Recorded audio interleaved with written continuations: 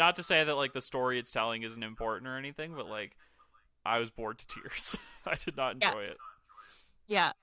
And I think, Evan, you made this point off pod, but you basically, in the first act of the movie where, Megyn Kelly has gone head to head with Trump, and there's kind of some blowback because Trump is a ratings machine. And, the Fox News base is absolutely ravenous for Trump. And she, stands up there and says, "You call women pigs, that's not nice." And she gets a year of mean tweets and people harassing her at home. And in the view of this movie, that is equivalent to the culture of pervasive abuse and sexual assault that pervades all levels of Fox News. Yeah, and I was really surprised by the first act of this movie because I didn't realize that the Megyn Kelly Trump dust up would really be part of it, because I assumed that the entire film was dedicated to the Roger Ailes scandals and I'm sure the people who supported him and allowed for this to happen for years, which I think if that was the main focus of the film, it would be a lot more interesting.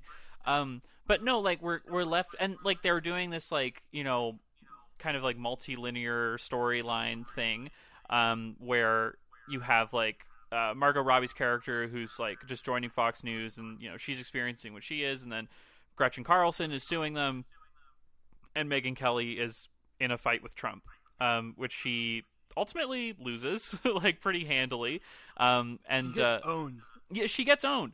And of course it's important to hold powerful men accountable for the their bad opinions or whatever, but one of the major one issue I had with this movie was it was trying to litigate what Trump means in some lines, and it's these people have absolutely no idea what Donald Trump means to the political system of the United States, but he wants to be talked about on television, and he was successfully able to do that by picking fights with people on television. So the way that people choose who leads them, much like we're seeing with Joe Biden in the Democratic primary, is who do they see on television?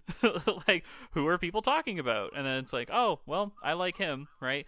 He's brash and he doesn't play by the rules. So if you pick a fight with that kind of person, you know what you're gonna get. And it's the fact that they're and of course Donald Trump is a rapist. He has a pattern of sexual harassment and assault and paying off people to silence them for affairs and stuff like that, which I mean is a separate issue.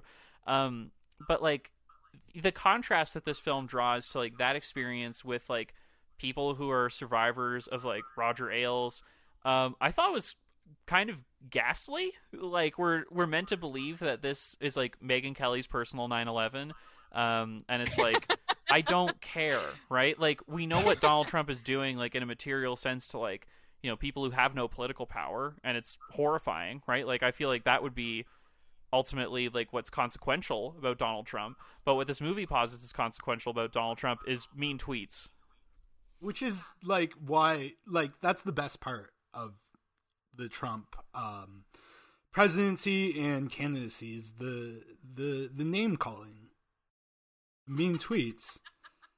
But my favorite line in this movie is towards the beginning. Megyn Kelly says, "I'm not a feminist. I'm a lawyer."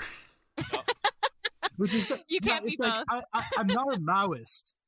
I'm a farmer.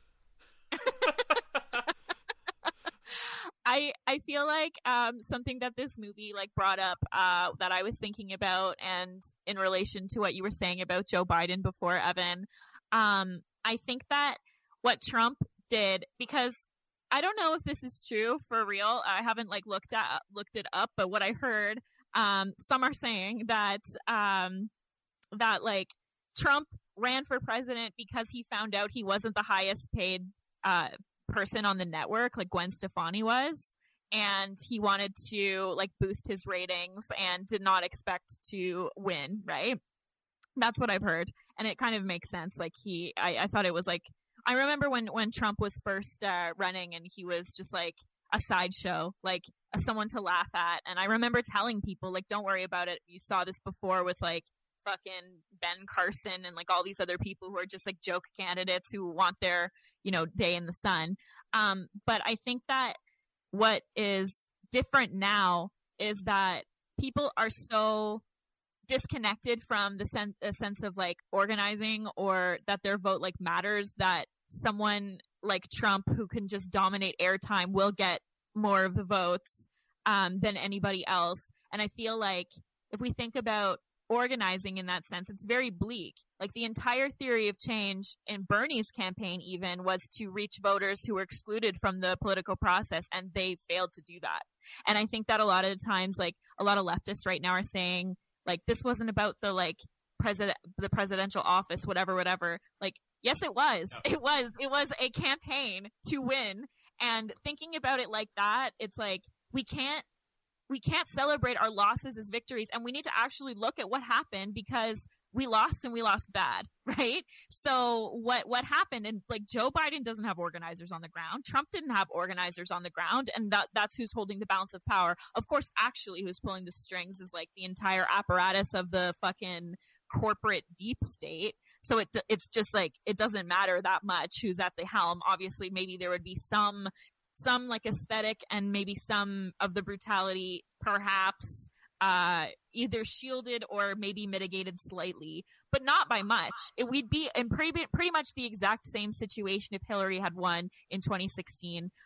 We were in the same position before in a lot of ways as Obama, and even before that, the Bush era like set up this whole dynamic of this complete lack of any kind of democratic rule, if that ever existed in the first place. So I just feel like this exploration, and this is the thing, is that libs have bought into hook, line, and sinker as well, is that Fox News creates a mind virus that infects everybody who watches it, and that's what leads them to vote in these ways and to be like bad people, right? Is because they can't, the news that they're consuming is bad, therefore they become bad through osmosis.